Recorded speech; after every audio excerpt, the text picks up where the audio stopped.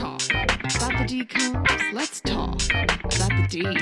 Let's talk about the decoms. We're talking about the D. Hi, welcome to Talking About the Decom podcast. We watch old decoms and see what they're about, or in my case, watch it for the first time and see if they're any good. I'm Emily Keane, and as always, I have my co-host Lizzie Gurman here. Hi, Lizzie. Hey, Emily, what's up?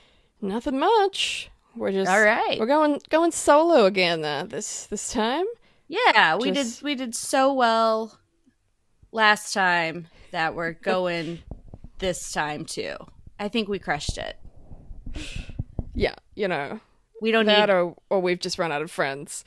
Could be. We do have a lot of repeat guests. But I think we don't. I think we're proving that we don't need guests to be an entertaining and important we're perfect podcast. Exactly as we are. Exactly as we are.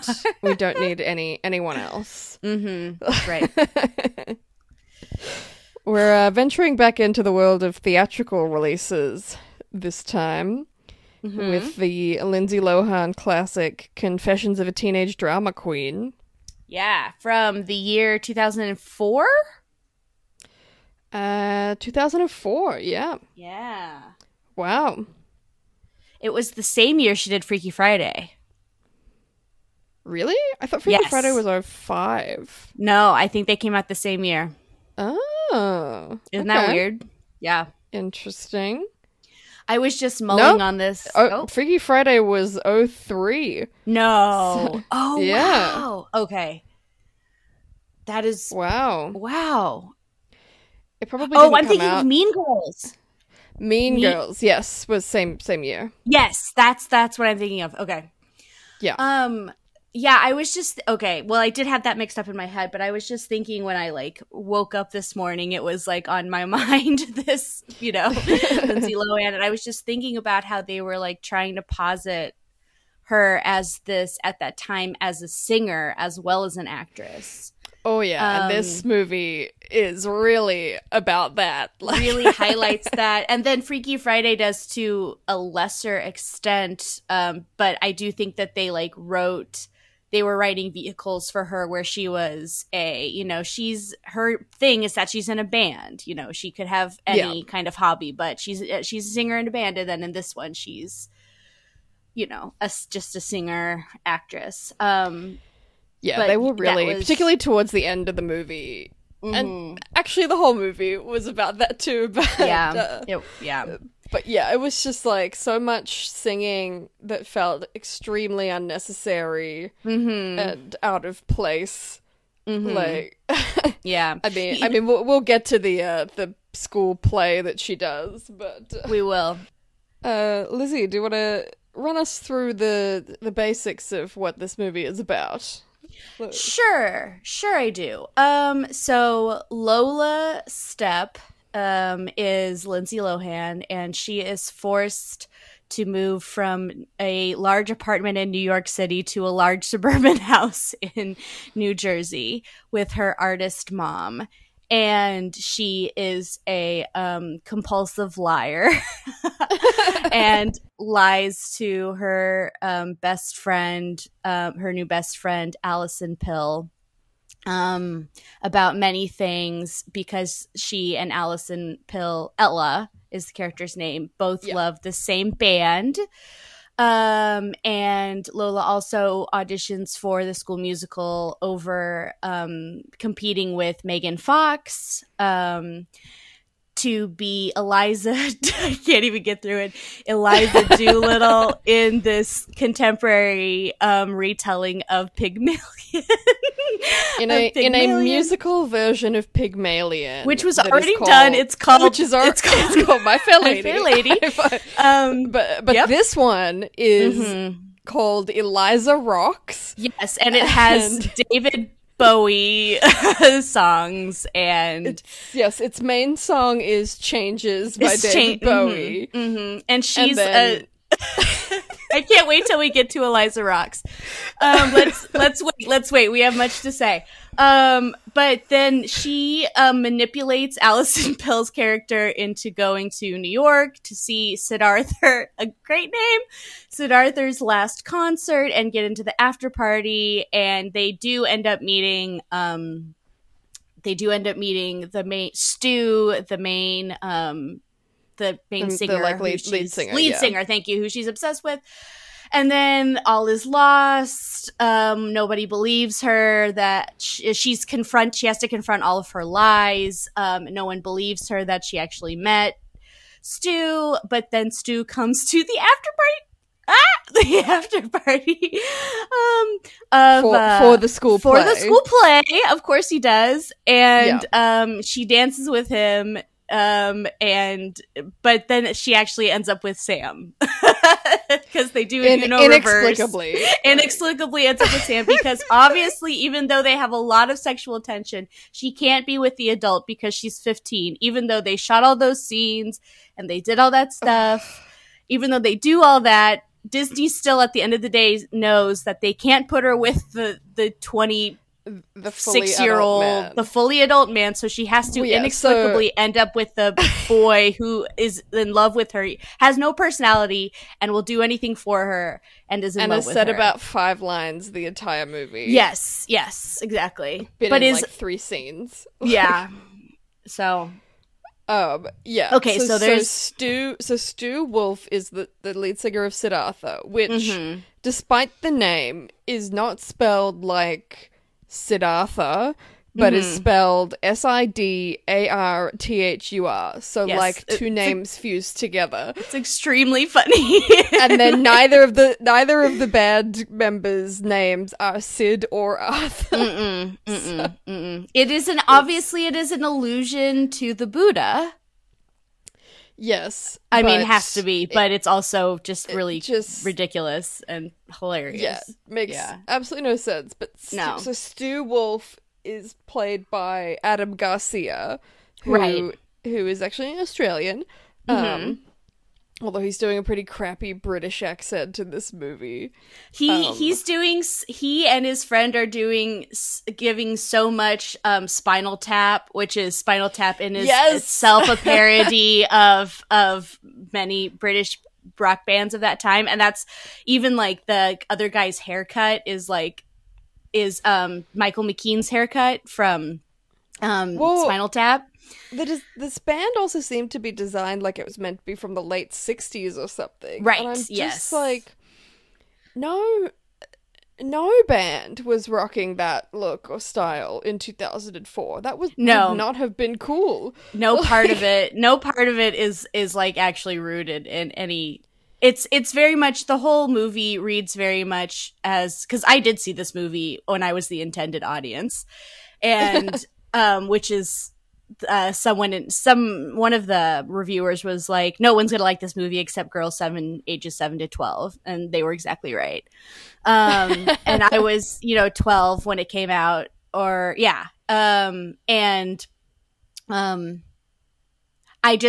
remember you thinking even at the time that it's like, I don't like connect with her at all. Like I don't understand her, or like I don't vibe with her, and and all of this movie feels like, what was it like to, like, instead of doing a genuine version of what it's like to like have really feel everything really strongly and everything is life or death, which is the way you feel to some extent when you're that age, because you don't have any perspective on the world, and that's like normal and fine. Like we can't be mad at kids for not having perspective. That's a crazy thing.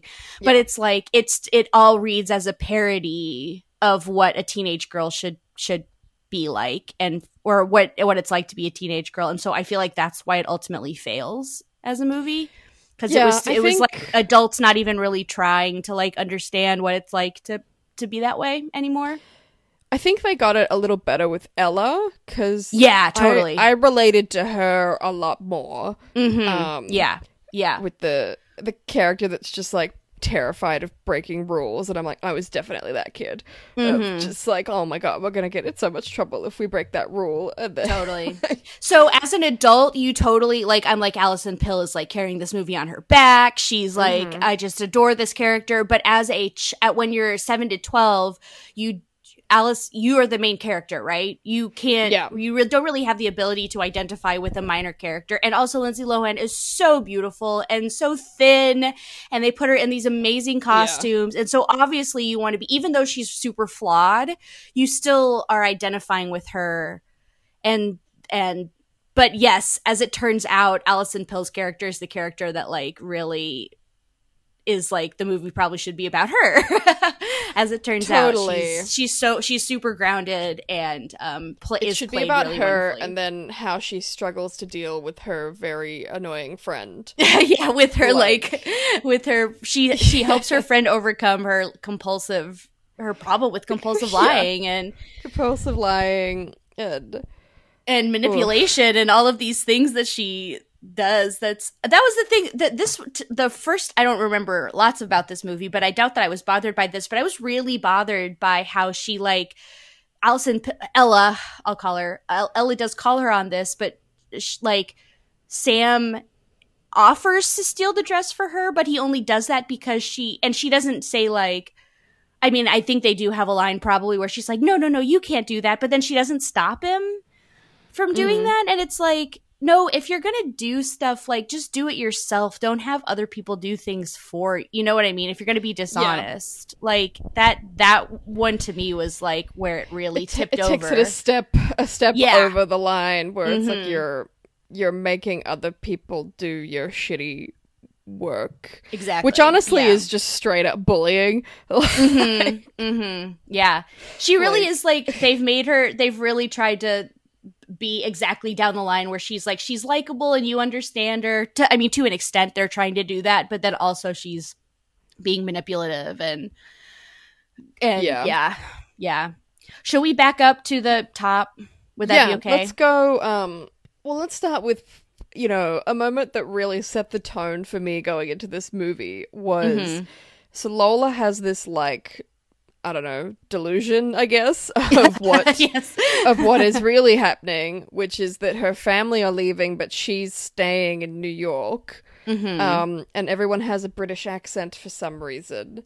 And then when her family leaves, she does the most ridiculous CGI backflip off a tree on this New York street. And you didn't mention this, but she's dressed as Audrey Hepburn in the very famous outfit from I was wondering if that was what they were going for, but honestly it didn't quite hit the mark on that one for me to be like, Audrey Hepburn? Like, yeah, it's because she's wearing the like nice version of her Coke bottle necklace, so it does have it does look weird, but that is what they're going for, which is like obviously incongruous with the British accents and everything, everything else that is happening in that daydream. But yeah, they're evoking that costume, I think.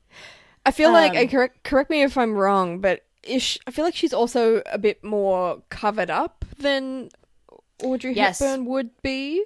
Maybe. Like, that's interesting. It's always fascinating when they do an allusion to Breakfast at Tiffany's in a kid's movie, because the reality of Breakfast at Tiffany's is that it's about a sex worker. Like, that's what it's about. Yeah. Well, I think it speaks to her like naivety, which I think is actually like, I don't have a problem with that. She is naive and she probably hasn't seen, but it is confusing because she is very well read and she has seen a lot of like classics. I bet she has seen classics. It. I bet she didn't know that that's what it's about. Yeah. Because it is somewhat subtle if you're not aware. It's a period. It's of the period. So you have to. Yeah. That's a good point. Well, very interesting. Like someone could write an essay about whether or not like all of the like illusions that whether she's aware of some of these. But I agree with you. She has seen anyway. So she's seen Breakfast at Tiffany's, and in her mind, it's question mark a classic New York thing. Classic New York thing. Because she's obsessed with New York. Which is where she lives, which is kind of interesting because usually where you live becomes like quotidian and like you just don't care about, you know. Well, and like later in the movie when they come back to the city, a lot of the stuff that she goes on about is things that, yes, I would think would be just like every day. Like she's so excited to come into Grand Central Station. I'm like, I mean, I feel like that when I come to New York, but I'm sure if I lived there, I wouldn't care anymore. Like, that is exactly right. That's exactly right. It is a baffling thing that she's it's very detached from reality that she both lives and is obsessed with New York. And like you can love something like what does she say, whatever lit up at night is like a fairyland, Park Avenue probably. That's totally fine, but to be like excited to go into Grand Central Station to me is like, I guess. Yeah, but it's just Grand Central Station, you know, at the end of the day. It's because the things that she was excited about are like the stuff that tourists like. Yeah. Which from my understanding, people who have lived in New York or grown up there, it's usually the opposite. It's like all the stuff that the tourists don't like is the things that New Yorkers are like, oh, so I love this. Like the noise and like the smells and, you know, the things that you associate with a place that you grew up with and you lived in kind of thing. Which is usually the sounds and smells and feels kind of thing. Yeah, to me it's more like she grew up in LA and every time she passes the Hollywood sign, she's like, oh my god, it's the Hollywood sign. Yeah. Like, which no one has ever felt that way. Yeah. I can't, I mean, yeah, especially because she grew up on Manhattan, like not even in a borough. I mean, imagine, because like imagine if you lived. I know enough people in LA that like if you grew up in like North Hollywood, like if you grew up in North Hollywood, if you went to Beverly Hills, that would be like exciting because that is like those are two totally different places. Like North Hollywood is basically a totally different city than.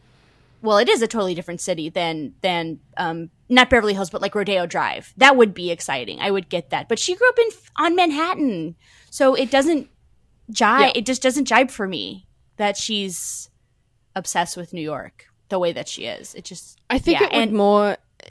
It would have worked better if it was more of the contrast of she's obsessed with being a city girl. And doesn't want to go live in the suburbs, which, like, that I could understand. Of, like, oh, she loves being in amongst all the culture and stuff. But they didn't really play it like that. So no. It's specifically that she's... You're exactly right. I like that idea that, like, the good version of this is that she loves that she can, like, be with all of these different kinds of people. And then she moves to suburbia, which is, like, very white and... like hetero whatever. Her weekends are like going to the Met and then walking through Central Park and then going to the theater, you know, and she's like, oh, now I have to, what is there even to do here? Like yeah but that's not the road they went down. It's not the right exactly.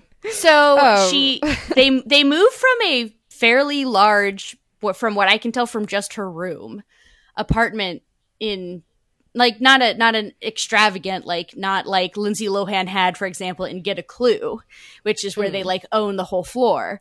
But you know, they live in a decently sized apartment, and then they move to an extremely charming, you know, home that would be that's still really big. It's really large. Yeah. It was a bit weird. It was like, why are they moving? Is it because her parents have broken up? Or yeah, I don't think so. I think they've been divorced for a long time. There's no at no point. I always just like used my adult like logic that the rent is getting, but I guess they don't have a rent controlled apartment, or maybe but it didn't make sense because they didn't downsize.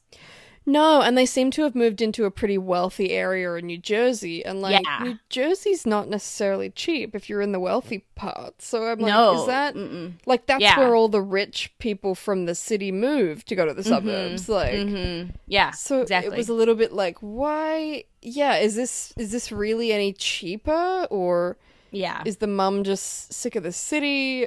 I don't know. It was It was an odd choice. It sure was an odd choice. I mean, especially when you learn that I'm like waiting for the shoe to drop on like what the mom actually does, because I'm expecting when they move out of the city for them to like they've downsized into some part of like Jersey that's like not very nice. And as it turns out, she still has everything that a person could possibly need as far as like an environment goes, like an enriching environment. They're not facing like poverty or anything like that. And as it turns out, her mom's just like still an artist, and now she, I don't know, has a garage to work out of. Whereas maybe she didn't before. Like, I mean, that was another side of it, was like, well, if her father is alive and well, and it's not clear exactly what he does, but he seems to be thriving. I'm like, why couldn't she just stay with her dad then? That's a good point. I didn't even think about that. I think he makes money off the dog. The younger two could go live with mum. Like, I mean, I guess that's probably just that old thinking of like, well, the kids always have to go with the mum, and it's like, well, but they don't though. No, you're exactly right, especially with dad being like in the city and has his own apartment, like, and is in their lives, and like seems to have a fairly good relationship with the mother. So why wouldn't she just stay with her dad? Like, I am confused actually. Yeah, especially when she's like 15, I think. Yeah. So that's not a great time to pull a kid out of school. Like, yeah, we don't even talk about her leaving school at all. Yeah, but she does. Wow. So it does just seem a bit odd.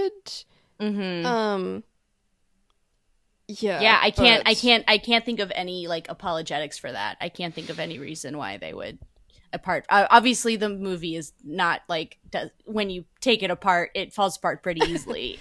Well, yeah, this movie has a whopping 14% on Rotten Tomatoes. So yeah. Gosh, which even to me seems a little harsh. Like, I would actually agree. I will say, as many issues as this movie has, it was not unpleasant to watch. Yes, well said. Yeah, like it didn't drag. It wasn't like, ugh. Like it was still fun, and it did still move reasonably quickly, because it's a fairly short movie. It's only an hour and a half, which I think is the key. Like, that's yep. If it was a brisk 89 minutes, if they had kept in all of the other stuff that I'm so sure they shot, it would have probably dragged and been awful. But like, it had enough good stuff, and then Alison Pill and Megan Fox were just crushing it. So like, and then of course we have Carol Kane, who I know, yes, an icon, like an icon of the stage and screen. Yeah, who plays the like school drama teacher, I think. A very important role. As we know from High School Musical, you really have to stick that landing for the movie to work. And she crushes it. She does. Exceptional lines. The first one that really tickled me was talking about doing Pygmalion, and she's like, George Bernard Shaw is a great playwright, and he's also a vegetarian. And the way she said it was like, so morally, you know, he's a good guy. It's as important as his status as playwright. Yes, that is very funny. What was I think? Well, hang on. Oh, and I was just gonna say, you mentioned Adam Garcia, who is like not a household name necessarily in the United States but at in all. 2004, he would have been a pretty big deal. What did he? What was? Well, this was post Coyote Ugly. Okay, yeah, like, he was the main guy. I haven't seen Coyote Ugly. He's the main. Okay, got it. Yeah, and then there was something else.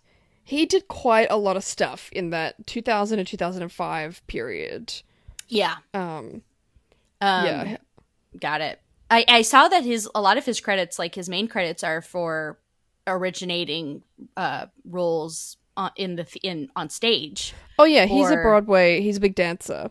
That's where he came from. He's a dancer. Got it. Well, I will just say that he was really great in this role, and I hope that he's yeah. happy doing whatever he's doing because he's very talented. And I think he is a host on some of those, like, So You Think You Can Dance type shows these days. that's what I saw. yeah. I hope that pays him well because he's was a lot of fun in this. I feel like it would.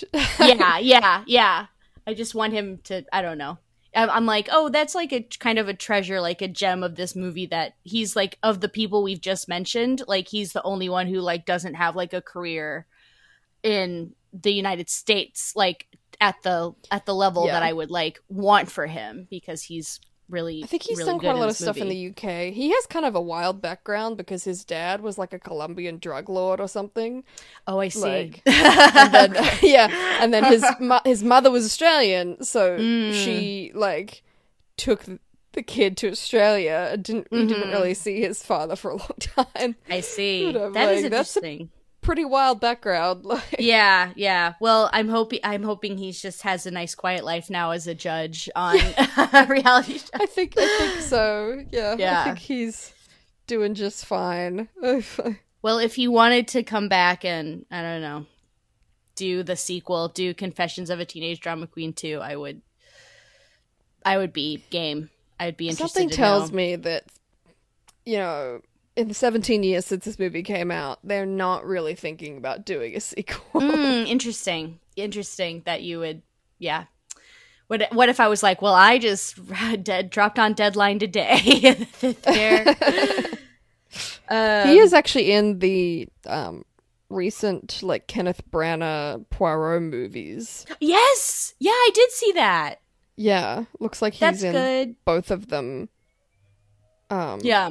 I like him a lot. I would like if I knew he was in a movie, I'd be like, okay, like that's like a reason for me to see it, to kind of see what Adam Garcia is up to, because he's a handsome guy and he's very funny. Well, anyway, so not to get hung up on that, but okay, so kind of fast forward a little bit. She's unhappy in suburbia, and she finds Alison Pill. Her character's name is Ella, and they recognize each other because they both have pins for different members of Sid Arthur. Yeah. On their persons. So they pretty much immediately bond over how they think that the Siddhartha lyrics are like the new Shakespeare for poetry. Which again was something that I'm like, teenagers aren't fucking doing that. No, they're not. They're not. I'm but like, what they're doing is they're going, I love Siddhartha. Isn't Stu hot? Yeah. Exactly right. But she's a different kind of girl because she's read Pygmalion and she's read Wuthering Heights. Yeah, she's a smart girl. Yeah. So she has a different take on this. And then I will say, and basically almost within the same breath of meeting Ella, we immediately meet Carla Santini, aka Megan Fox, doing the absolute most, putting her whole pussy, I will say, into this role. Megan Fox might be one of the most underrated actresses of our generation. Like, I couldn't agree more. So good in this movie, and in general, and in general, she plays. What's the other movie she? Oh, her first role was the mean girl in a Mary-Kate and Ashley movie. Are they in Australia? Really? No, it's well, they are in Australia, but it's the one where they're in the Bahamas. Okay. Yes, I'm sorry, I've seen all the Mary-Kate and Ashley movies, but it's the one where they're in the Bahamas. They're a little bit older, and she plays this character in that, and she's just. I mean, she's a lot younger, but I could definitely see her being typecast as like the school bitch. In everything. I mean, can you see? I mean, yeah, and then she's like ended up playing like in Jennifer's Body. She plays on that. I think Holiday in the Sun is the one you're thinking of. Yes, indeed. Yes. So she plays literally this where she like picks on the new girl who is the Olsen twins for no reason. She rules the roost. Her father's very well connected. She gets whatever boy she wants, and obviously you would cast Megan Fox in that role because of how she looks, and she also can play that character so well with her press on nails and her big hoop earrings and her big purses or whatever. So her character was a bit like, I couldn't pin her down though, because it was like, is she making fun of Lola because she's poor, or because she doesn't think she's a good enough singer, or she doesn't like there just being a new girl? It was very strange. And I think this is a trope with a lot of these like teen movies where there's like the new girl, and I'm like, from my experience, when a new girl came into school, we pretty much just ignored her. Yeah. So it was her job to try and make new friends. Yes, that's her job. You're exactly right. No, Like, that is true. That is true. But in these movies, it's always like the popular kid or the bully or whatever, like, goes out of their way to like make this kid's life a nightmare or something, or makes fun of them, and it's like, no, you just ignored them. Yeah. Like, that's why it's so hard to come into a new school, is because nobody wants to talk to you because they have their own friend groups. They're not interested. Like, yeah, no one will pay you any attention at all. I think something that's very interesting about the interaction between them is that they are at loggerheads at the very beginning, but then Carla is also like, you don't want to hang out with Ella, like, also is trying to she's like, you don't want to hang out with Ella never had a fella. Hilarious. And then I missed also that one. like, oh, okay, Ella never had a fella. She's like, she dresses like a politician's wife. Did you hear that part? I think I did hear that one. She just, and something about her glasses. And Ella's like signing a petition at lunch, which is over that footage, sorry, Carla talking about her, which is really funny. And then, she's like, if you hang out with her, you'll never get to sit at my table, which is what you want, obviously. And then Lindsay Lohan's like, actually, I'm going to hang out with Ella. And I have to say that is actually kind of a nice thing, which is that instead of trying to be Carla, I mean, obviously it's because she's so fucking mean the beginning, but instead of there's no real moment in this movie where Lindsay Lohan ditches Ella for another friend group, which is like that happens in Mean Girls, for example, like and that's what you expect. And I was like, I think it's kind of nice. I mean, she does betray Ella. There is tension in that relationship, but it's not like Carla never becomes like, well, Carla's like comically villainous, obviously. Yes, she is. But there's never a point where Lindsay Lohan is like, I want to hang out with her for any reason, which I will say was a breath of fresh air. That's what I'm trying to say. Long way to say that. Yeah, there wasn't any like, oh, I do want to be friends with the popular girls, which is typically how these sort of movies go. And I do like that, because I remember being like a 14-year-old or something and thinking that I was like, I don't want to hang out with the so-called popular girls because we have nothing in common. Like, what would we even do or talk about? I'm like, I don't care. Like, I don't know if it's like in these movies, like the kids never have any thought processes that's like, well, actually, I don't. Well, this movie actually is a bad example of this, because she hangs out with Ella because they do have something in common. But often in these movies, DComs in general, for example, there's often a popular girl, and there is a desire to impress, or a boy. Let's say it's usually a boy. There's a desire to impress that person, and you're like, but you don't actually know that person at all. And like in reality, the character doesn't know this other character that they, idolize at all. And I didn't do that a lot as a kid. I was always very aware of the social differences between me and somebody else. And so if I didn't know someone really well, I usually didn't like idolize them or try to I'm just going to be I'm going to be like his girlfriend or whatever. Like that's not what I did. So that was always confusing to me. I feel the same. I think it's that sort of thing of like, oh, well, teenage girls just like want a boyfriend. And I was like, even as a teenager, I was like, and I'm sure that other girls felt differently, but I was like, no, I want a boyfriend that I like. Mhm. Like, Right. Right. I want to date someone that I'm actually attracted to, Mhm. not just any random dude or whoever the so-called hottest guy in school is, because Mhm. I mean, in reality, most teenage boys are pretty weird looking. Like, Yeah. so, like, Yeah. there's True. there's And you not know that that even much. as a teenage girl, at some level, you're like, yeah, because you Well, know and what like that's, grown men look like, so you know that teenage yeah, boys look a little goofy. and Yeah. that's why you get obsessed with celebrity crushes as a Mhm. teenager, because those are adults who are like, the 5% of people that are like really hot.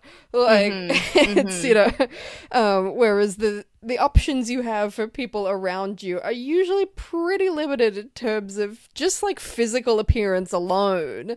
And Mhm. then I would always find like, oh, like this mildly good looking boy is mildly good looking, and then you would talk to him and it would be like, oh, but he sucks though, so goodbye. Mhm. Mhm. Like, Yeah.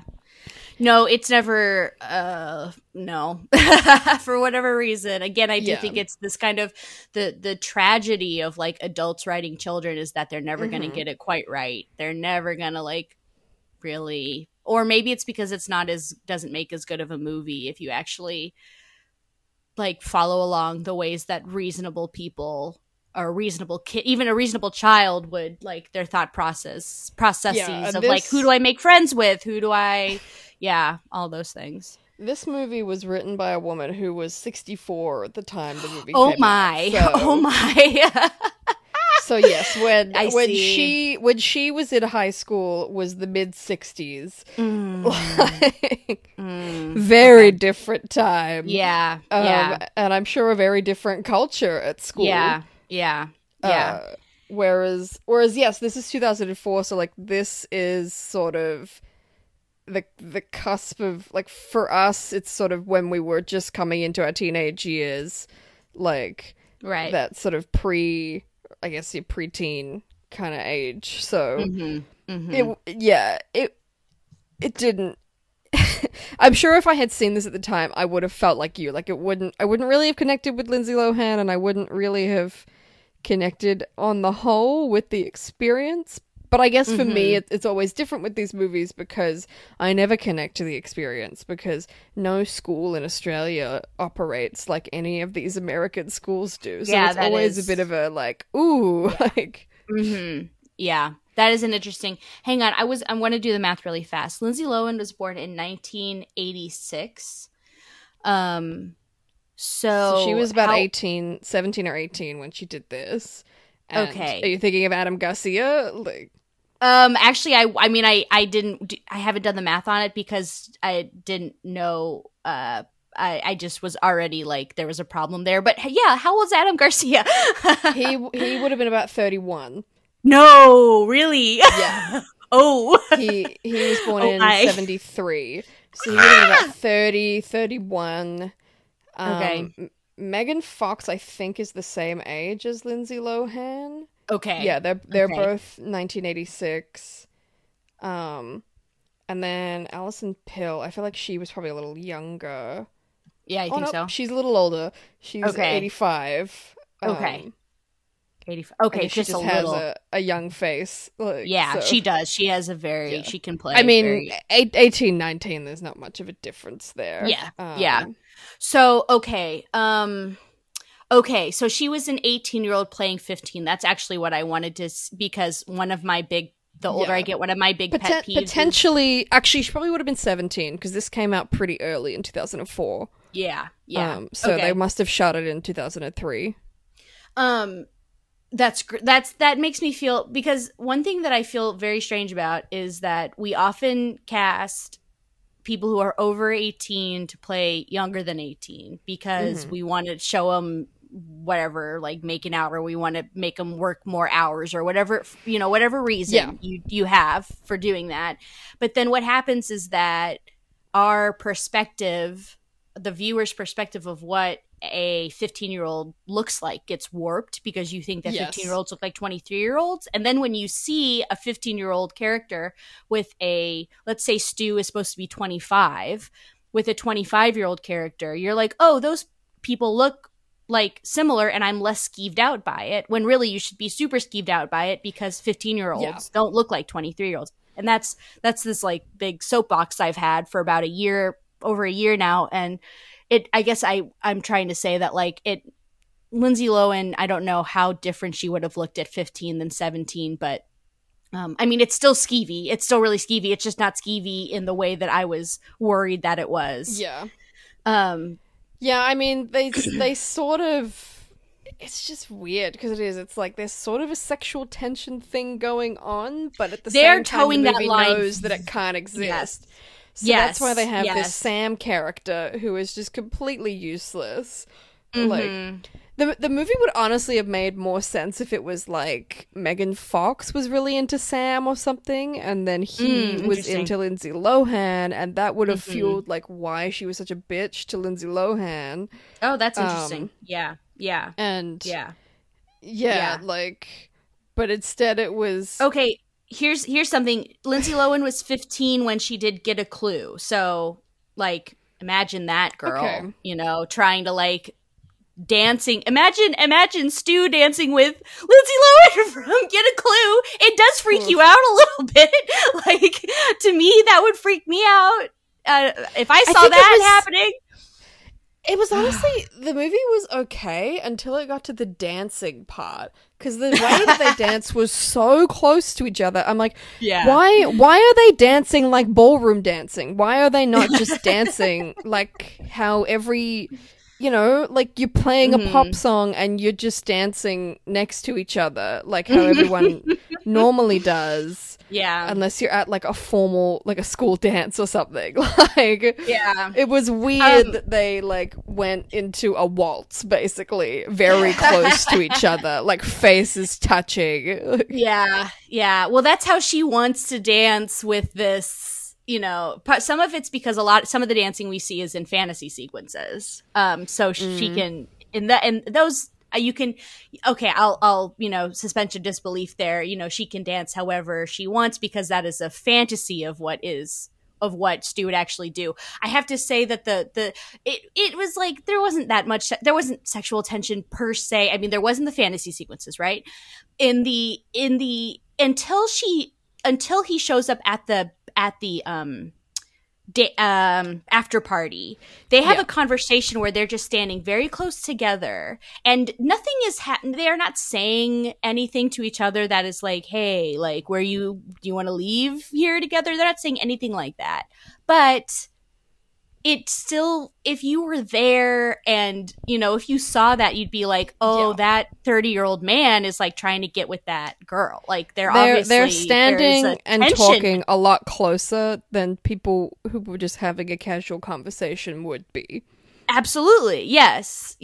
And he puts on that necklace that's very like, don't do that. Like, don't put that necklace on for her. You know, she's 15 and this is not...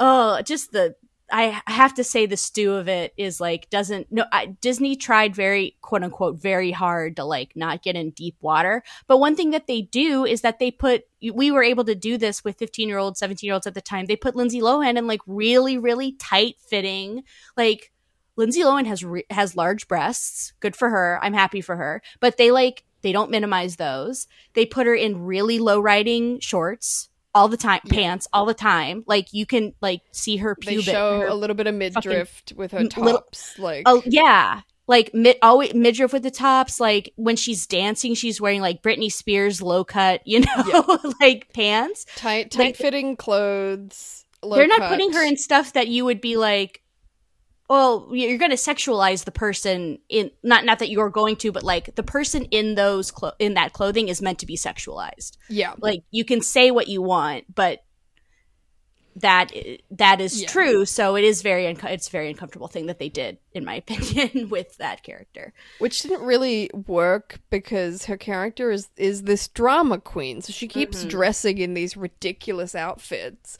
That are like obviously sort of almost meant to be channeling a character or something whenever she's wearing one. So it was like, why are we getting, you know, a weird hippie outfit and then like a literal stage costume, and then it's now she's wearing lowrider jeans and Yeah. like Yeah. a vest with nothing else. Mhm. Like, what? Mhm. Yeah. Like, imagine when she shows up, when they walk into Grand Central and there's no one else in the whole building apparently, and they meet Ella's parents, and Ella's wearing, like, looks super cute in her, like, kind of 1920s style dress. Yeah. And Lindsay Lohan is wearing a very short, hot, like, pink / orange dress with, like, Yeah. like, not really tall, but, like, heels on. And it's just all her legs are, like, so long. And I would be like, I'm not your parent, and you should have bodily autonomy, but and they didn't know, but she's going to a party with, like, the other thing about this is that they're going to a party with grown-ups, and it's like, stop, like, don't do that, you guys. I just want to be there for them as like an older sister who's like, don't do that. Jesus Christ. All right, I think we're getting away from ourselves here. We need to. No, I'm sorry. I'm sorry. We'll come back to them going to New York in a minute. Oh we yeah, have to talk about I that. forgot. But well, okay, yeah. Let's I don't even know. Let's circle back to when she gets to the new school and finds out that they're doing Pygmalion. Yes, and of course. So she auditions. When they come to the auditions and they're basically like, you have to sing. And I was immediately like, but it's Pygmalion. Why do you have to sing? And then Key. Yes, please continue. Mm-hmm. And then the whole thing about how they're going to do Pygmalion, but they're going to update it to now. So she's going to be like a Brooklyn checkout girl. And then they're going to... I was just like... Oh god, this sounds like a nightmare. But it also sounds exactly like what a high school drama teacher would do, because high school drama teachers always have these, like, grand ideas that are terrible. That's very interesting. That's not my experience. I only know that through television, like through High School Musical. I'm generalizing a fair bit here, but I have experienced a few where it is like I guess it's more that they're just trying a bit too hard with the, like, what they have.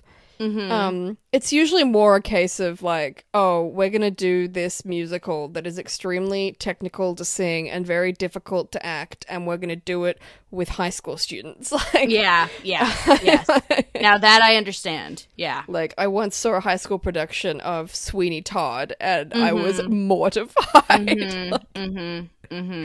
I was like, no children should be attempting this very difficult musical. Like, yeah, it's an operetta. It's not even like it's an operetta, so it's basically sung through for the most part. And the demands of it are no high school should ever attempt a Stephen Sondheim musical. They're not going to be able to do it. The orchestra isn't going to be able to keep up. The kids aren't going to be able to keep up, and the content is always challenging.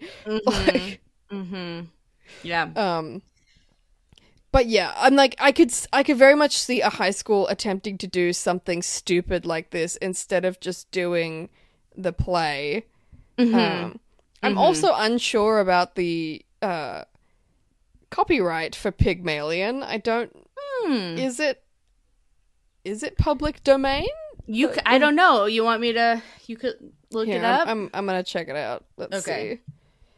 It is. Oh yeah, it would be, but. Would it have been in 2004? Yeah, probably. It's from 1913. So, yeah, it's actually, like no, it wouldn't have. Well, let's see. Because there was that thing of the public domain, like, amount of time changed at some point, but I'm not exactly sure when, and it went from, like, 75 years to 95 years, I think. Okay. It's just the fact that they're like, we're gonna, like, My Fair Lady exists. Like, why would you do what appears to be a semi-jukebox musical when an actual musical already exists? I don't, and the it's not just it's like they adapted. You would have to, in a public school setting, which like I don't know what all public schools, but like I went to a public school where the arts was like super underfunded, which is very common in America. You know, and so the idea that like anyone would go out of their way to not only like adapt a play and adapt the script, because obviously the script was different, and then also add songs and like figure out like, and not just add the songs, but like they would have done arrangements of those songs so that they were appropriate for the musical, like vocal arrangements where there would be like multi-part harmony and all of that. That's just so crazy. I mean, it's really fun. Like in a musical, it's like, or in a movie, it's like, it's so fun that they did that. But like, there's no high school on earth that has the ability to do something. Unless they're an arts high school, you know, in New York City. It would be a massive undertaking, and in reality, you would just do My Fair Lady, because I feel like schools do that all the time. Oh yeah, like, it's a great musical to do. Yeah, like, I will say though that the only other way would be that they've just done this completely illegally, because I know, like, Rob said that his high school, I think, did some kind of Disney musical, but one that isn't actually like a stage musical. Like, so they just did. Wow. Yeah, and they just did like, it like with the songs and stuff. Like, well, it sounds like they never got found out. No. I think it was like, I can't remember which one. I want to say Mulan. Yeah, something that like doesn't have a stage version of it. Yes. That's fascinating, because the hammer could come down so hard. You know? Yeah, right? Like, if they find out that you're doing something. But at the same time, it's like, how are they going to find out? That exactly, but if they school, did... Especially when Rob would have been in school, because we weren't putting stuff up on, like, Snapchat or not Snapchat, I just made up something. But, like, there's no TikTok, you know, nobody's been, like, making TikTok of it. All there would have been, like, parents with camcorders. Exactly, yeah. Yeah, he didn't do any of that stuff when we were at school. Like... Yeah, that's such a good point. That's probably, well, you know what? I say good for them, because I don't give a shit anymore. And I think like I'm not going to defend, you know, Disney's, like, that's very funny. Yeah. So they have the audition, and then we have this ridiculous scene where Lola and Ella and Carla and Carla's friend, who I don't even know if we get a name for her, but I don't her think blonde we do. Friend, they're all running to see the cast list, which, and there's like a whole lot of obstacles that come up in the school. Yes. The janitors are cleaning. So there's like stuff out in the hallways, like trash cans and like a television cart with like VHSs on it and whatnot. Yeah, please continue. But yeah, they were all running to get there as if like whoever gets there first will win the part, and it didn't make any sense to me. Like, why are you all running to get this? Like... I didn't even bump on that. I didn't even realize that was stupid, but that was pretty stupid. Especially because they're sabotaging each other. That's it's this whole sequence where they're like pushing trash cans and other things, really making a mess for the custodial workers, who are obviously trying very hard to get the school clean, because they get there I think the deal is that they've gotten there before the school is even open. They have, but then it's also the list goes up like literally just before they arrive there rushing. So the reality is, if they had been successful in their rushing, they would have had to just stand there and wait. Like, so I don't know. It was odd. It is odd. Hey, can I say something really fast? It's so funny when you were like, there's this ridiculous scene, and I thought what you were going to say was that Lola's audition, I don't know if I didn't know if you want to talk about it, but she Sure. sings a Siddhartha song, and she has had no notice, and she doesn't have sheet music or anything with her, but somehow Mrs. Oh no, Carol Kane's character Bagoli? Bagoli. Yes, I'm sorry. That's a it. perfectly good name. It's just they give like, I feel like they give her like a slightly funny Italian name. Mrs. Bagoli like knows the accompaniment, out of nowhere, and she's also accompanying has sprung her on everyone that they have to sing in this audition, and I'm like, in what world?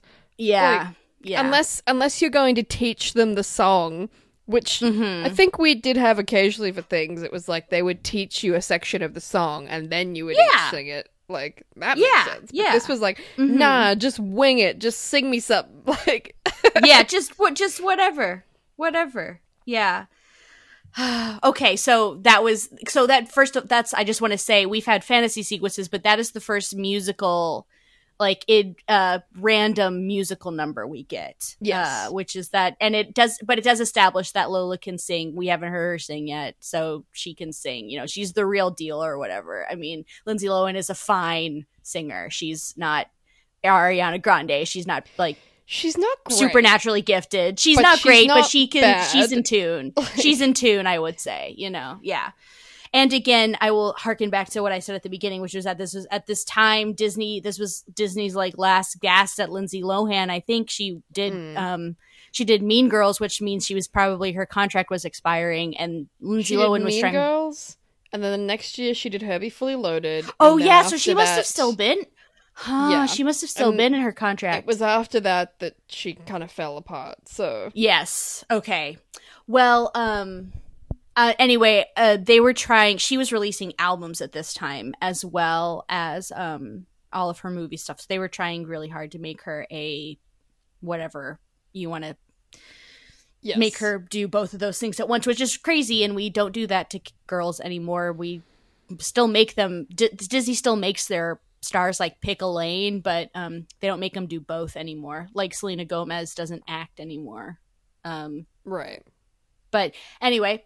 Okay, so anyway, we're going to talk about Sam, because Sam is there. Yes. So Sam watches her audition, and then when the cast goes up, Lola like says something to Carla because Carla doesn't get the main role, and she's sort of like, I wanted to play Mrs. Higgins, like that's a great role or something, and what is she like says she says good because you've got she says that's the part I wanted, and she says good because that's the part you're gonna play, like, or that's the part you got. Is that what you're thinking of, the kind of thing that she says? Am I thinking of the right moment where then they walk away and Sam's just like, wow, that was amazing, like somebody stuck it to Carla, like I don't think he does it then, but I don't know when he does that. I think that might be later then. Maybe I'm getting confused.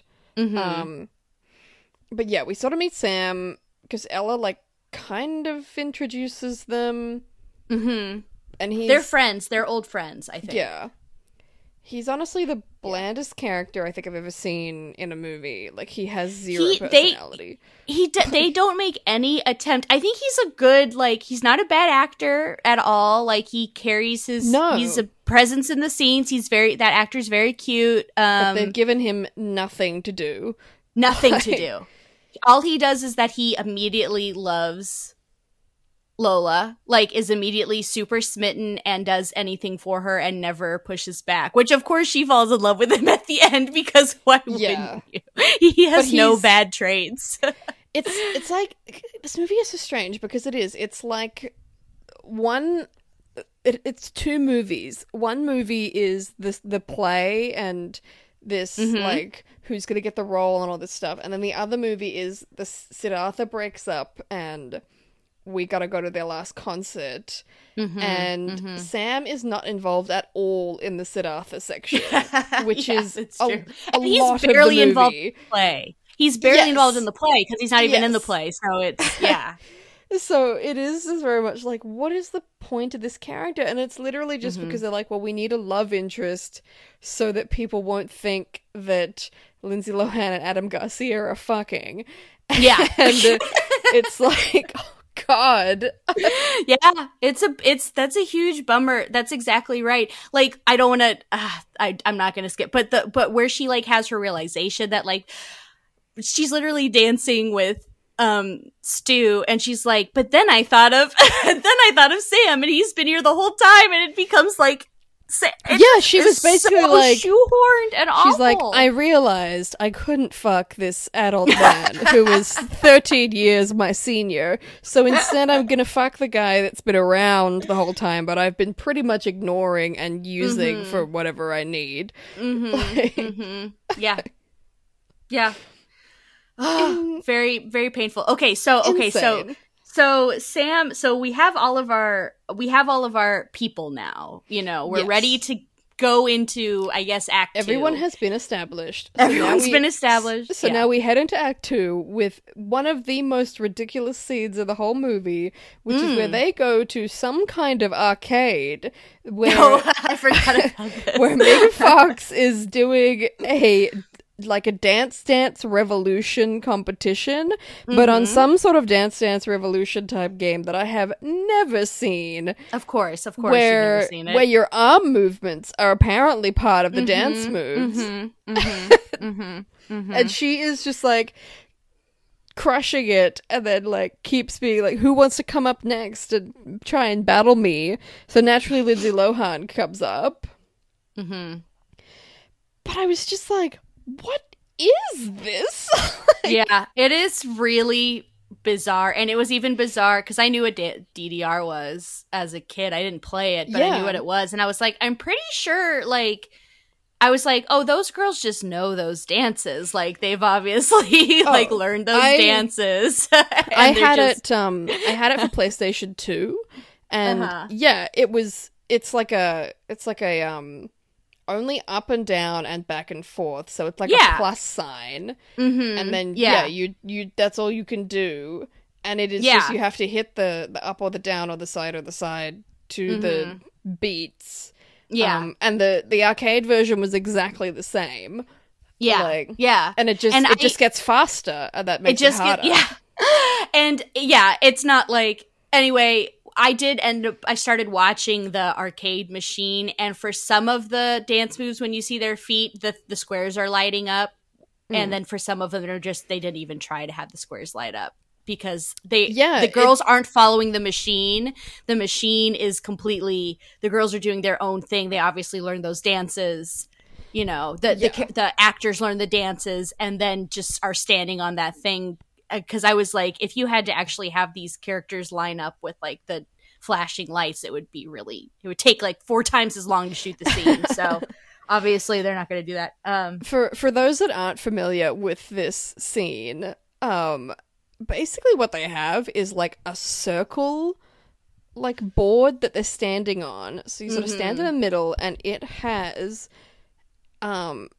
it's like someone's, you know, when people like kind of draw like sun rays, like it's sort of it's like they're going out on a curve, so all of the pieces are sort of like a curved bit, and so it doesn't just have like front and back and side to side. It has like 8 to 10 like pieces that light up like a Simon Says game, and you have to hit them. And then there's also a bar that they hold on to, and it seems like you get extra points for A, using your arms, and B, doing a flip over the bar, which makes absolutely no sense. Like, the bar is funny because in real life, the bar is to keep you from falling off, presumably. Because in real life, you'd play the game. Yes. I don't understand the orientation of the game. I think the game is supposed to be oriented the other way. Because arcade games, you don't play facing outward. You play facing inward. It seemed like they were facing the crowd, and the game was behind them. Right. So yeah, they're facing the bar that stops you from falling off the back of the machine, like into patrons, like into patrons, into your fans apparently that are there. But then also they were looking up, so they're in the world of the film. There was a screen that they were looking at because they were both referencing because the setup was like an esports arena. like where there are multiple screens of the same thing so that you can see where it is from anywhere and the audience can see what it is. Right. Mm-hmm. Insane. It's true. It is insane. The more I think about it, I mean, it doesn't, when you're watching it, you're like, and the whole time it's very important. There's really important exposition happening, which is that Carla's dad is lawyer, is Siddhartha's contract lawyer? Who knows? Yeah. And this must be just after they found out that Siddhartha's broken up, right? Yes, because they're distributing flyers. The reason why they're at the arcade is they're distributing flyers for their petition to keep Siddhartha breaking up. That's right. I wish I was kidding, but they're not. Yes. I'm not kidding. Yes. And that's when she sees Carla doing this thing. She's like, naturally, I'm going to go up and beat her, which she doesn't. Mm-hmm. And then the machine very loudly yells out that she is a loser for not winning. And I'm like... She does win at the end, though. She loses the first round and then wins the second round. Yeah. Yes. And something else has happened with Carla, which is that she's now beaten Carla. I don't know if it's that she got the part, but now she's got 2 up on Carla. I remember thinking okay, at this point, Carla, she's almost Carla is really, really motivated to take down Lindsay Lohan at this point because of. She's lost a part to her, and she's just lost her Dance Dance Revolution crown, which is very important to her. Carla is so interesting because Carla isn't just a mean girl who, she's not interesting, actually interesting. I just thought this was an interesting idea. That Carla's not just a mean girl. She's also, arts-oriented. So she's, it is a bit strange. She's presented like a classic mean girl, sort of popular girl, rich, has all the fashionable clothes and everything, but then yes, she wants the main role in the musical or the play. She's really good at a dancing video game, which that would not have been that's cool. Not cool at all. At all. And then she's closer. This just occurred to me in this moment. She's closer to Sharpay than she is to Regina George. You think she's Regina George because of it's Megan Fox, but she's actually like Sharpay, which is that she is popular and mean, but she's only but in Sharpay, but within the clique, basically. Exactly. Not within the whole school or I don't think so. I mean, she is somehow the whole school does seem to care about her, but she is interested in she has goals and dreams which Regina George by nature her whole thing is that all she her personality is just being the mean or the most popular girl. She doesn't care about school. She only cares about this other anyway. Interesting to think about. She just cares about social status and that.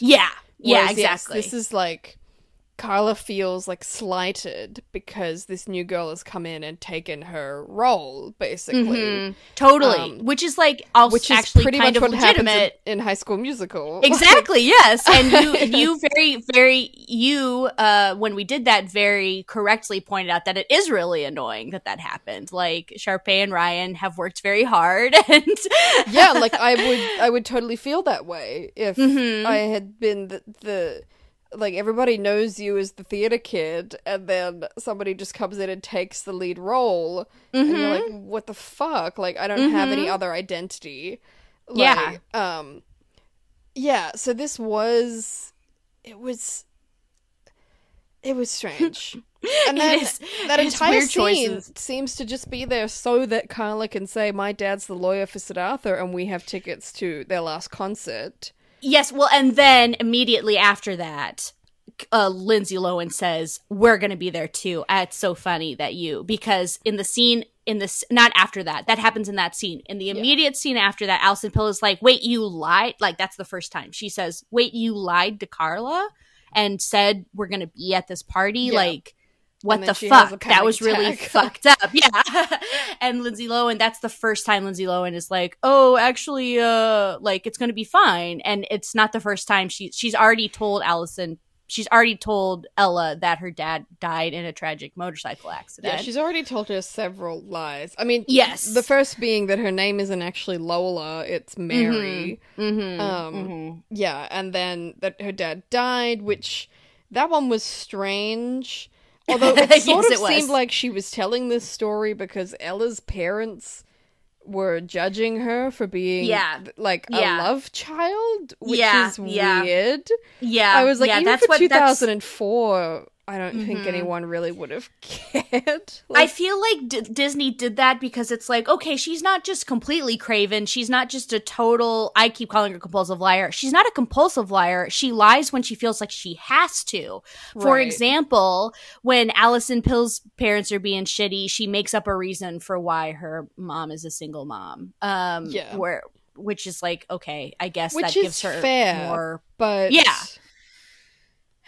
But yeah, she it's is still just compulsive. It still to her feels only compulsive. friend. Yeah, she lies all the time. She lies to like she even does small lies where she's like, you know, you have to call me Lola. She tells Miss Bagoli, Bagoli,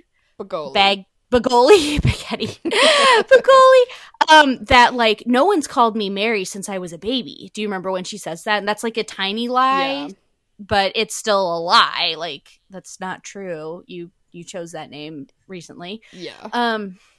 And that doesn't make it, that's still a legitimate, like, your name is your name. There's no, people should call you what you choose to be called. That's totally fair, but she makes up this lie, fair. You know? Yeah. But it is sort of, it's from this point on that it's sort of this, like, you know, stone rolling down the hill, picking up speed with the lies. Like, and they just get worse and worse, and it is very much like you have what's the word, like, just you've what am I thinking of, like, not misconstrued, you'll get it oh, you've like where you've lied. You're thinking of the word that means when you lie. You've taken Ella on this ride with the misconception of what's actually happening, and she is not someone that can handle you know, these kind of stresses and things well. So taking her on this is somewhat cruel because Ella doesn't have a good time doing all of this stuff. Like, even when they do get to meet like Stu and that, it's like she's not having a good time. You know? Exactly. I completely agree. I was very upset. I think that they like really cast Allison Pill so well because you're like really, especially as an adult, you're like, oh, this is so bad. Like, I feel so bad for her. And you've dragged this very nice kid along. To lying to both of your parents about what you're gonna do, and she's uncomfortable with it. And then when it all goes to shit, which it does before it gets better, like you won't just like. She just wants to go back to the hotel after they realize that they don't have any money and they can't get into the concert. And I'm like, honestly, if Lindsay Lohan was a good friend in that moment, that's exactly what they would have done. Would just be, okay, this hasn't worked. Let's just go back to the hotel. We'll tell our parents that, that we lost our money and we couldn't get in, so we just came back. And they would be like, oh, I'm sorry. And, you know, like that's what should have happened. And I'm just thinking, like, of me at that age, if I did something like that, which I would have been stressed out of my mind lying to my parents like that. Yeah. And then being in a city that I'm not familiar with, and as soon as I lost my money, like, I would have been like, let's just go back to the hotel. I'm terrified. Like, and she just keeps pushing her to keep going until they find Stu in the trash and that, and it's just really weird. They find that, and then she sees her dad and doesn't tell Ella that that's her dad, and I'm like, you should have just said, like, given up on your lie right then, because that would have made Ella feel better. Like, to know, obviously she wouldn't have liked that she'd been lied to, but I would have felt better if I was like, oh, we're in this shitty situation, but your dad is here, so an adult can help us. Like, I guess she couldn't at that. I agree with you, but it couldn't. she couldn't at that point, because if she had told Ella that that was her dad, Ella definitely would have completely given up, because Ella still thinks that her dad is dead. That's so it's true. not just but I agree with you. I'm talking I mean, about in the real world. Like, yes, yeah, okay. Oh, I'm sorry. I see what you're saying. Well, yes, yeah. I didn't know if we wanted to, like, but we kind of, I think it's fine that we yada yada through, but like basically when Siddhartha, like there's this whole middle section. It's probably like 10 to 15 minutes of the movie where they're figuring out how to get to New York. And there's a great part where Lola's constructing these like intricate lies, and it's so infuriating. Her dad asks her point blank if he can take her to the concert. She refuses. She said it would be humiliating if her dad takes her, and then at some point her dad is like, I won't even, it's over the phone. Her dad says he won't even go into the concert with her, he'll just drop her off, which, like, I would never do that as my 15-year-old daughter, but whatever. But then they do it with Ella's parents. But then they do it with Ella's parents. Yeah, well, at least, yeah, it's fucking insane. She's on a hunger strike, and she like dresses as Gandhi for just a little bit. Insane. I did find it pretty funny though when she's like, your parents are going to be in the town, so we'll just get them to like she tells us to her mom, she's like, Ella's parents are going to be in New York anyway, so they'll meet us at the train station and like drop us off, and then we'll go stay at their hotel room. And then Ella's like freaking out about it, and when they ask her, like, Ella's parents about it, they're like totally cool with it. Mm-hmm. And I find that really funny that they're like, why didn't you tell us that you were really wanted to go to this concert? Like, of course you could come. But she's just like, what? Like, I didn't know that I was allowed to. And that's exactly what I was leading up to. There's this whole thing where it's like, you guys don't have to lie. You like, not you guys, but like, Lola, you stupid fuck. Like, just like, well, I think Ella especially, because that's clearly a kid who doesn't really do anything and doesn't do anything bad, so it's like, yeah, it is likely that her parents would be like, oh well, we're going to be in the city anyway, so yeah, we can drop you off and then you can just stay at our hotel, like, you know, if this is something you really want to go to, because you never go to anything. I'm like, it's really funny how that works out. And then it ends up she's really, really against like the grown-ups like having anything to do with Lola is. And then it turns out that the reason she won't accept any help from her dad because it's humiliating. But then it turns out that the reason they can go into the city is because they're 15 and you need like grown-ups like, to help you, like, buy your tickets somewhere to stay. Like, yeah, you need somewhere to stay. Yeah. So, at one point, I will say that, like, the Siddhartha tickets, they end up having to get money to pay a scalper at the venue, which I've never done this before, like, because I've never lived in a city where I would do these things. But by the time they actually asked if they could go to the concert and got the yes, which took so long because they had to do all of this bullshit, the like tickets that you could buy for the concert are sold out, so they can't go to the actual concert yet. So then so then they have to try and get from a scalper, which was way too easy to find one. Like, she's like, look for someone, and like immediately they find a scalper. They're never going to stand like in the crowd that are moving into the concert, right where the ticket hold. Like, no, they're like down the street a bit. Like, I was like, I don't know anything about this, but this doesn't seem right. But I have no idea. So, and of course Lindsay Lohan fucking left the money. That was the most stressful part. I actually remember that because of how much I used to, I mean, we could talk about this forever, but I used to lose things a lot. Could be ADHD, who's to say? But I used to lose things a lot, and I used to get in a lot of trouble, and that has stuck with me, that she lost all of that money. She leaves it behind the sink, or she leaves it in the bathroom. And she left all of it, and I'm like, poor. Yeah, I would be freaking out. Mm-hmm. Yeah. Like, as an adult, I lost my wallet once, and I was freaking out. Oh, yeah. Like, yeah, no shit. Like, as a 15-year-old without parents around, I would be like, let's go home. Let's go home right now. Mhm. Like, Yep, exactly. Jesus Christ. So anyway, so we've kind of but so now they're in New York and they fucking can't get into the venue, but they're still going to go to the after party. And Lola has pushed, as you were just talking about this, she's like pushing Alice, she's pushing Ella to do all these, okay, well, this didn't work out because I'm an idiot, but this and they've been having a crap time. Like, so they Yeah. haven't gotten in because they don't have any money. So they go and stand by the stage door to kind of listen, which I actually found that pretty funny because I used to work at some theaters. So I'm like, the stage door is open. You can just walk into the stage door. There'll be someone there to like check you in and ask what you're doing. But that's a door. Like, people would be coming in and out of that door during this concert. Like, yeah, that is funny. I had that thought too. Like it's where all of the staff for the venue come through is the stage door. Like, yeah.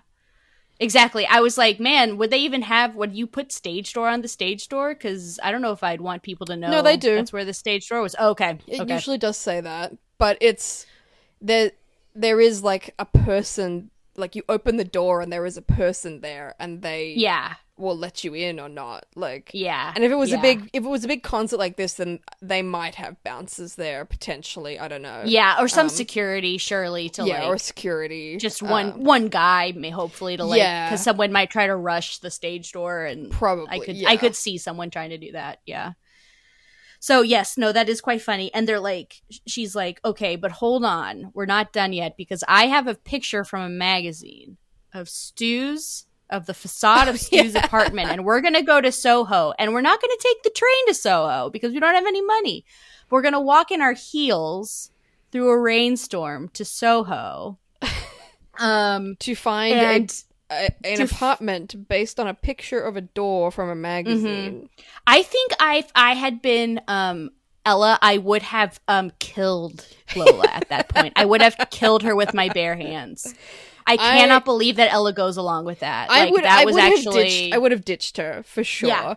Yeah, I don't know how, but I would have I would have been like, you know what? You can go and do this. I'm going to the hotel. Yeah, and in fact, I wish that she would have done that. Like, I love that. I love at the end of the day that she's a ride or die friend, but I wish that for her own mental health that she had been like, I'm going to the Hilton. I'll see you in never. I will never talk to you friends again. Anymore. What the fuck? Right. Yeah. Yeah. And I do kind of think that it's funny that the reason they get there, it is around the corner, which is really annoying, but I like that the plot, like, happenstance that gets them to the apartment is that they see Carla's car, which they know what it looks like, and it says Santini on it. Hilarious. It says on the plate that they follow that to Stu's apartment, because I'm like, okay, like that's like a movie coincidence that I buy that they could do that.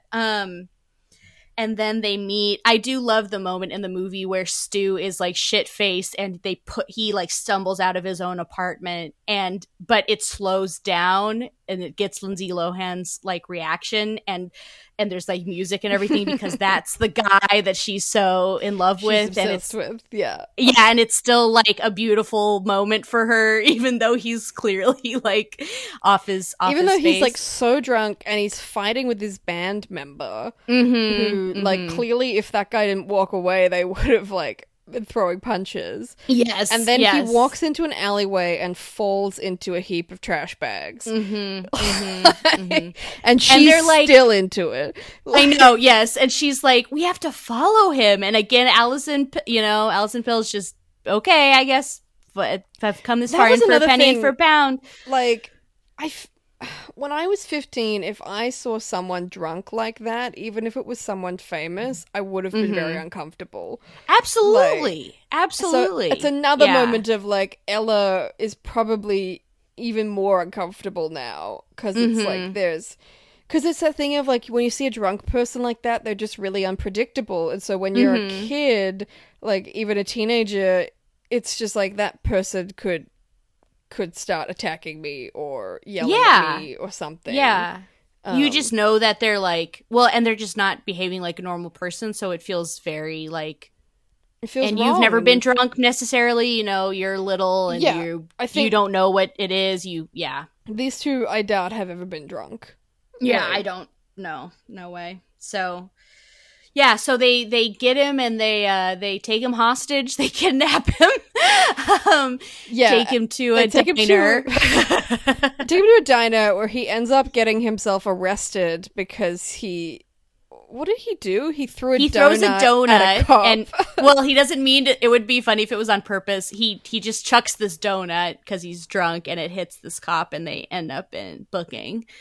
And there's we haven't gotten to this part yet. But while they're in booking, I mean, so the first thing that happens is Lindsay Lohan gives her dad's address, and at first Ella's upset because she thinks that Lola's lied to the police. Yeah. And then she finds out that no, she's actually lied to her. About her dad is alive. Mm-hmm. And they have a moment where they chase each other around these benches where they don't want to sit next to each other. And I was watching Adam Garcia the whole time because he's really, is really funny in all of his scenes, but he's like slowly sobering up in every scene. Yeah. and so by that time he's able to follow the conversation a little bit more, and they're talking over him. He's in the middle and they're on either side of him. And at one point, Ella says, she says something like, "You told me your dad was dead." And Stu says, "Your dad is dead." Like he's like, it's like news to him. Like that's the first thing he's like caught on. And it's really funny. Just a little couple moments like that are, because up to this point he's watchable. Just been yelling that he wants onion rings.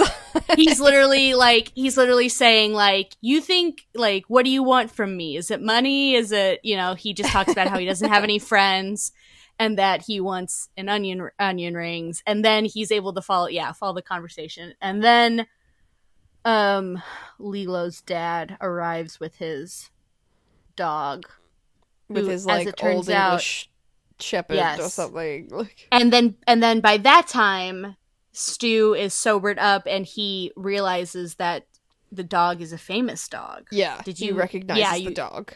Yes, I think so. Well, he says that it looks like this dog, and then the dad says it is that dog. Mm-hmm. Yeah.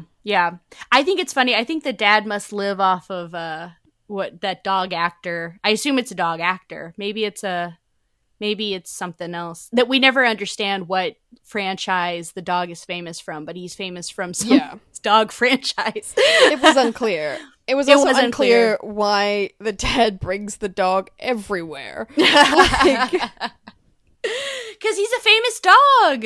Wouldn't you bring your famous dog everywhere? No. I'm sure I would. No, I wouldn't either. No. Well, anyway, he brings them to booking, and then as it turns out, Stu invites all of them to his after party. So, as luck would have it, they not only end up at the after party, but they get to wear. He has a bunch of clothes that fit a girl size 2. Luckily, in his so because they're all wet. So so did he say like, go into my room and get some clothes? Yes, he did. He was like, I'll have them laundered and sent to your dad, and like just pick out some things to wear. And it's not just that he has, I mean, maybe they wear the same size, but he has a bunch of like teenage girls' clothing. She has girls' clothes, and then they have this little like we're friends again moment where they kind of act like they're having a sleepover in his bedroom. Yes, they like jump on his bed. Why? They like play his expensive instruments. Why? Why do they do that? And then they get changed and they come back to the party, and that's when they see Carla. They do. So Carla, I thought Carla saw them. Yes, she does. She absolutely does. So Carla is lying then later. Yes. When she says they were never at the party. Which there is a precedent of her lying at least a couple times before. Tiny lies. The one that I can remember is that she tells her friends that it's her idea to modernize Pygmalion. Right. And then, as it turns out, it's Mrs.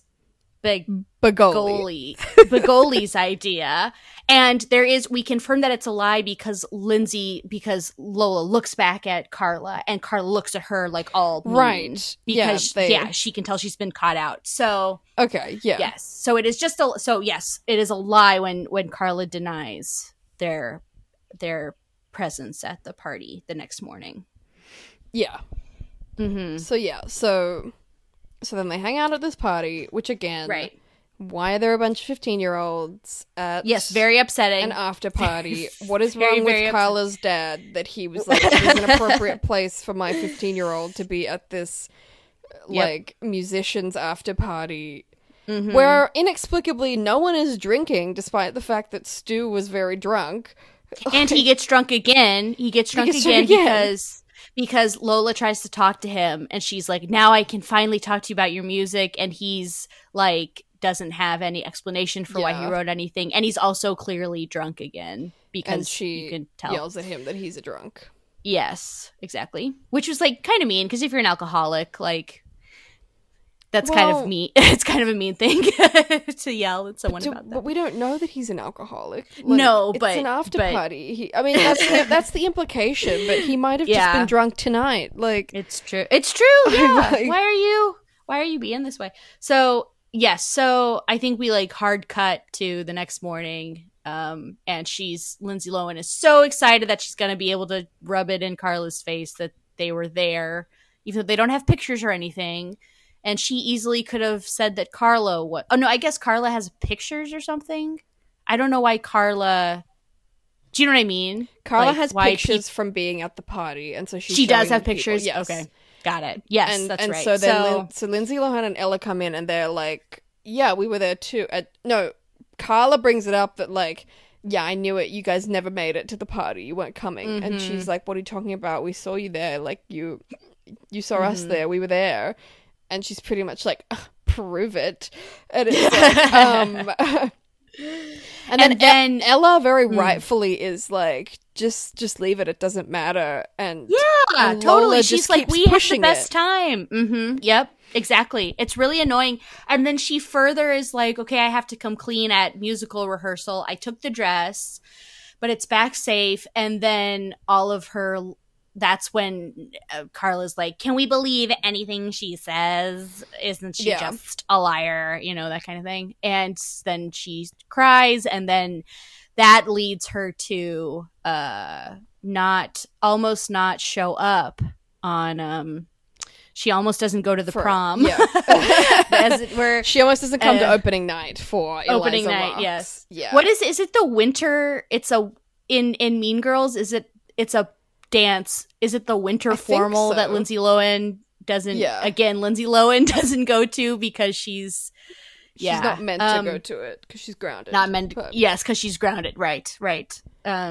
Yeah, like anyway, so then was it Ella came in and like gives convinced her to the movie's go?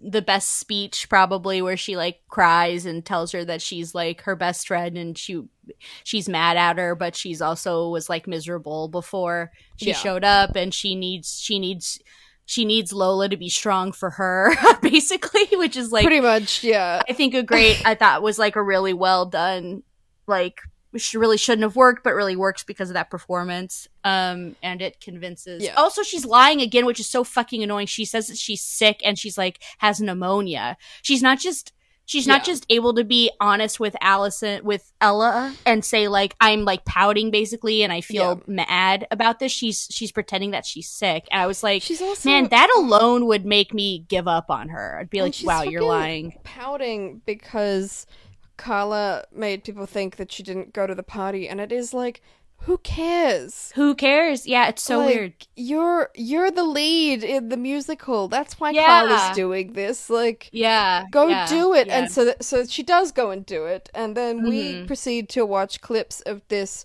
incredibly professional production for a high school. Like, so many professional dances and choreography. Can we stop really fast though? Can we stop really fast and talk about the only lines we hear? Well, we hear a couple of lines. The first line we hear is, "Hey, you got no right to write down the way I talk. the way I talk, and she's doing this terrible accent. This atrocious attempt at, I'm guessing, like a Brooklyn accent. It's like a yes, but it's, hang on, I wrote down the exact line, because she also says it in rehearsal, and she says it so badly that I figured it was, like, she was kind of, like, marking through it because she feels bad, but she actually wasn't. Hang on, where the hell is it? I wrote it down. Yo, you got no right. You got no right to write down what I'm saying. Those are my poisonal words. That was it. Yep. Poisonal words. So she's a newsie. Yeah, she's a newsie.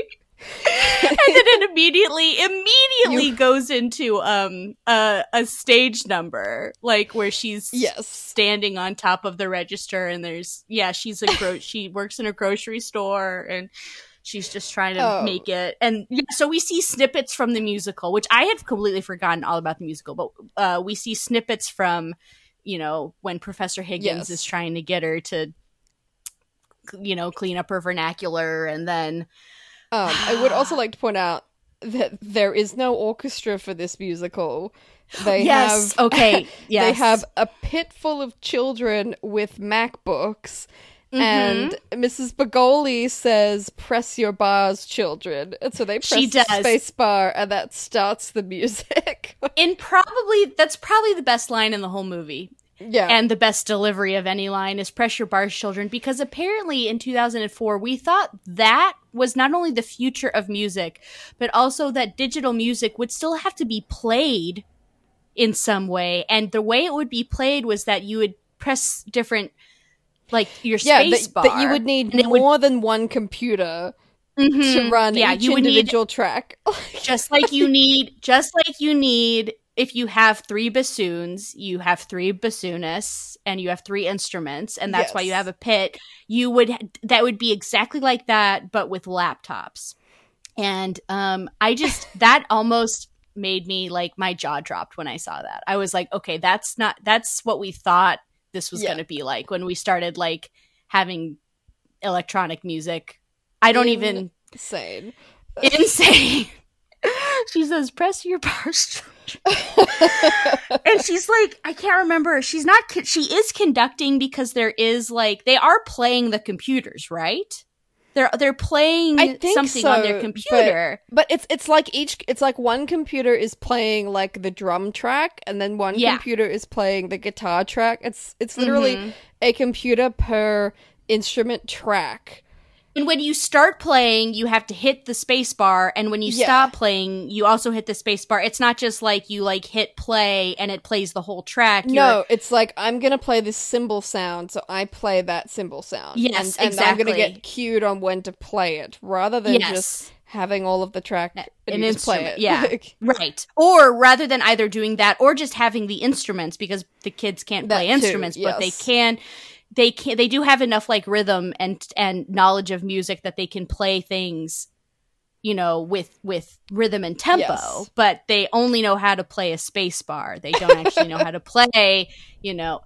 So I could talk about that for another hour conservatively. But I won't, because no one deserves that. But that was what was going on with Eliza Rocks. So we go through this musical, which is basically... I literally have "what is happening with the laptops" in all caps. Like, literally could not believe it. It's astounding. So it is astounding, it goes through, one of the main songs is "Changes" by David Bowie. Yes, it sure is. And then it runs through what is Pygmalion with Eliza Doolittle and Henry Higgins and stuff. But inexplicably, the show basically ends. And then we get a song. There's no curtain call. It ends, and then there's an epilogue of a song. We get an epilogue of a song that is just Lindsay Lohan with, like, 20 boy dancers. And the song does not seem to have any connection to Pygmalion whatsoever. It's it's an original song. Everything else has been a cover. original. This is an original. Mm-hmm. It's an original song that definitely is about the movie and not about the musical that they are performing in right then. And Lindsay Lohan is dressed as if she was doing, like, a stadium tour, music performance as Lindsay Lohan. It is a Britney Spears outfit. Like, yes, 100%. It is a yeah. Mm-hmm. Mm-hmm. And it's about being a teenage drama queen. Yes. Mm-hmm. Mm-hmm. Because it has no not even a tangential connection to the musical, I would say, because that is not really like I would not say that Eliza is a teenage drama. Like, I wouldn't say that. I wouldn't characterize her that way. Maybe in the contemporary version with David Bowie lyrics, she is. But Eliza is not. I don't even think Eliza is meant to be a teenager. I don't think she is either. She's a full-grown woman. She's a fully grown woman. Yeah. Yep. So it also looks like they completely glaze over the romantic storyline in Pygmalion and My Fair Lady. Like, yep, they do. Yeah, it's impossible to decipher what goes on in that musical. You just have to believe that it. You just have to experience Pygmalion. it. It's just exactly. It's coming at you like a freight train. You don't know what's going on. And then you just have to let it hit you. Mm-hmm.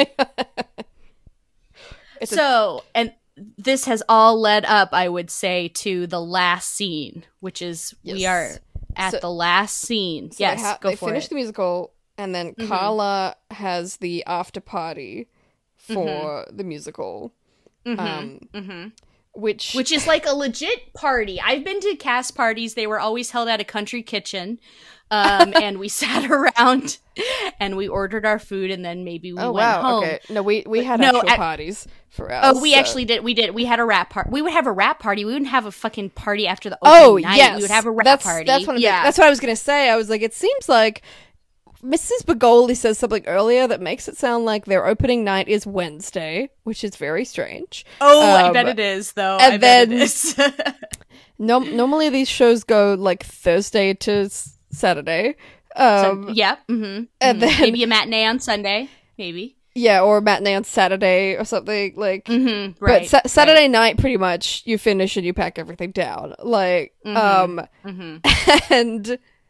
yeah, and that's when you have your after party. No, you're exactly right. On the opening night, I don't think we would have anything because opening night. Yeah, you wouldn't have a party on opening night because you'd like go home. It would be like a Thursday. It would be a Thursday, so it would be a school night for us. Yeah, it'd be, and it sounds like they said Wednesday. So yeah, it's like it would, but normally these plays or musicals or whatever, it opens on Thursday night. So tomorrow you got to go to school, like, so you just go home after you've opened the show. The party is on Saturday because it's the weekend. Like, right. But no, so this is an opening night party on a Wednesday. On a Wednesday and it's night, like a real party with like a massive house there party. Are like fucking vendors in this house. Like, I don't know if you remember. Yeah, there was a guy with hot dogs. Like, I'm like, we never had that. Like, maybe they'd order some pizzas or something, but it's like, it was usually like midnight, and the kids would just bring their own drinks, and it was a basic house party. Like, yeah, but this is like a huge house party. Okay, so that's where our last scene takes place, and Stu shows up. He sure does at Carla's house, to apologize to Lindsay Lohan. Yes, and to give her necklace back. Give her a necklace back. Or thank her, or try to sleep with her. A combination of all three, probably. And despite the fact that it's actually very unclear how much time it's been. Has it been a day? Has it been a week? I'm not sure. Yeah, hold on. Yeah, we don't know. Wait, I don't know how much time is between. They make it seem like concert. She comes into school on Monday, and then they're performing that night. Is how they make it seem, but It does. It does make it seem that way. So unless this is like the Saturday night after party. She says it's the opening night party. She says that when to her mother, when during that scene when she tries out her whole closet and she wants her mom to buy her something. I see. Right. So she says opening night party. Okay, so it's the opening night party. That is a fact that it's the opening night party. But everything else is up in the air. Okay, so it has been max 3 days. Since Agreed. 3-4 days since she saw him, and he comes in looking as if he has been in rehab for 6 months, and is really dried out, completely sober, and like totally changed his look, and gotten a haircut, and he's like, somebody said I was a drunk and I didn't like it, so I'm sober now, and I'm just like, yeah, that's not really how that works, bud. Oh my god. And so Carla's like, oh my god, he's here for me, but and obviously he's not. He's there to see Lola, and Carla makes a fool out of herself and then falls in a fountain. Falls in her own fountain, while Lindsay Lohan and Stu are like seriously flirting in front of God and everybody. And he puts on. Then Lindsay Lohan helps her out of the fountain. Yes. Mm-hmm. Yes. Which is like, I thought that was nice because I was like, man, they're really like laying it on thick here with Carla like getting punished, and I felt kind of sad about that. But then Lindsay Lohan offers her hand, as a peace offering, and I guess they're friends or whatever. Yeah. Not. And then who knows? And then Stu asks Lindsay Lohan if she wants to dance, and so they do a waltz, basically nose to nose on this dance floor. And that is when, as you said earlier, she has this like voiceover that's talking about how it goes into a part fantasy sequence. Yes, it's like a slight fantasy sequence because keep going with what you were gonna say. It's like, I'm trying to remember what she actually says, but I can't really remember. But she says something about like Stu's not right for her, basically. Yes, and then no shit. And so then Stu morphs into Sam, and she's dancing with Sam now, and she's pretty much like, I was there with like, Stu, then I started thinking about Sam. Like, I'm pretty sure it's something like that, and how Sam had always been there for me. Like, and she's like, so I'm with Sam now, and happy ending, end of the movie.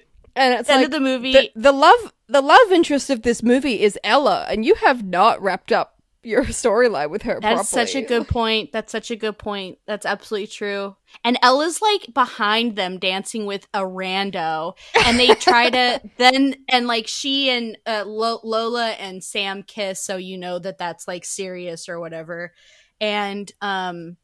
And then the very last thing you see is Stu like pass in front of the camera with Carol Kane. They're dancing, so it's like, that's right, he's not a predator, ha ha ha.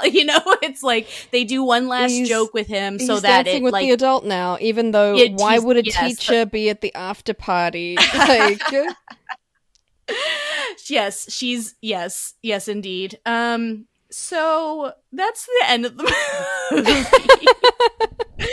Wow. I feel so uncomfortable talking about it. Like, I was uncomfortable, but just kind of talking about it makes me so much more uncomfortable, especially like in the last, it's been a bunch of 17 years since this movie came out or whatever, and we've so much like predatory behavior in the entertainment industry has come to light, both like of the like legal kind where it's just like she's barely legal, but that's like, but I'm still gonna take advantage of her, and then also of the very illegal kind. Yes. And it just feels really icky when you put it.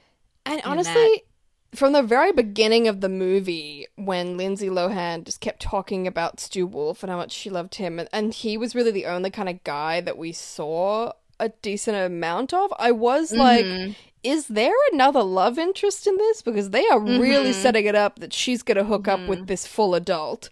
Like, And you weren't wrong, Keen. That's the problem. Is that and then when they weren't, did like, introduce the 100% love wrong. interest, it was like, well, he's nothing.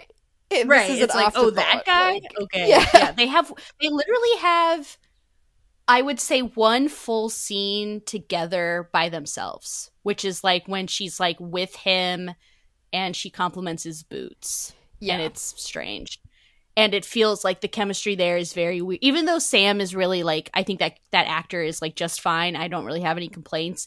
There's no chemistry there because they're trying to force it, and those characters haven't been in almost in any scenes together. So it doesn't. You have to work. have an arc with a relationship like that, and there's nothing. Mm-hmm. It's like... So at the end of the day, the love interest is either Stu or I like your like. It's Ella. It's Ella. Yeah, it has to be. It has to be. So, yeah, and that really doesn't wrap up. Like, Ella's last beat is her confession of, friendship or whatever you want to call that. It should be Lola and Ella being friends at the end of the movie. That's how it should end. And instead it ends with Stu and then Sam, which is really, like, who the fuck cares? And Carla gets, like, the second to last beat, which, again, who cares? Carla should get the, like, third to last beat. Yeah, we don't care about Carla. We don't care about Carla. Like, woof. Well, woof is what I have to say. We made it through that one. Despite all of this, glad. As we said, it was not like unenjoyable to watch this. It was still okay, but it's just not very good. Like, if you watch it with your teenager, have a talk afterward about how about all the things that she does that are like. Don't watch it with your teen. There is better stuff. Even though, unfortunately, girls 7 to 12 is the audience. Yeah. Exactly. So don't put this idea into their head that that older men are okay. Yeah. Well, Keen, what do you think?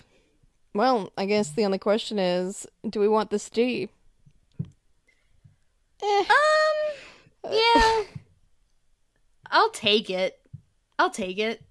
It's better than a lot of the things that we've watched, but it's not something I'm, like, gonna be really looking to rewatch anytime soon. Yeah. I'll say that I like it. One of the things that I like it as much as is that Stu at the police station says, "Who wants to go to a party?" And the cop who's just asked for his autograph says, "I do." And everyone kind of is like, ha ha ha. But then she is at the party and she's got a bunch of glow sticks around her neck, and somebody does something, I can't remember what it is, and she like gets up to like break up a fight or something. But nice. I thought that was kind of like a cute little a nice joke that they added, because he has fans everywhere. Nice. The thing that I really wanted to say, also the way that Carla, Megan Fox in her Infinite whatever, gets a hot dog. The way that we find out about the hot dog guy is that she gets a hot dog and the doorbell rings and she eats the hot dog on the way to the door. And it's just like, Carla, you're a stone cold bitch. Like, I love that she's just eating that hot dog like she doesn't give a fuck. She does not give a fuck.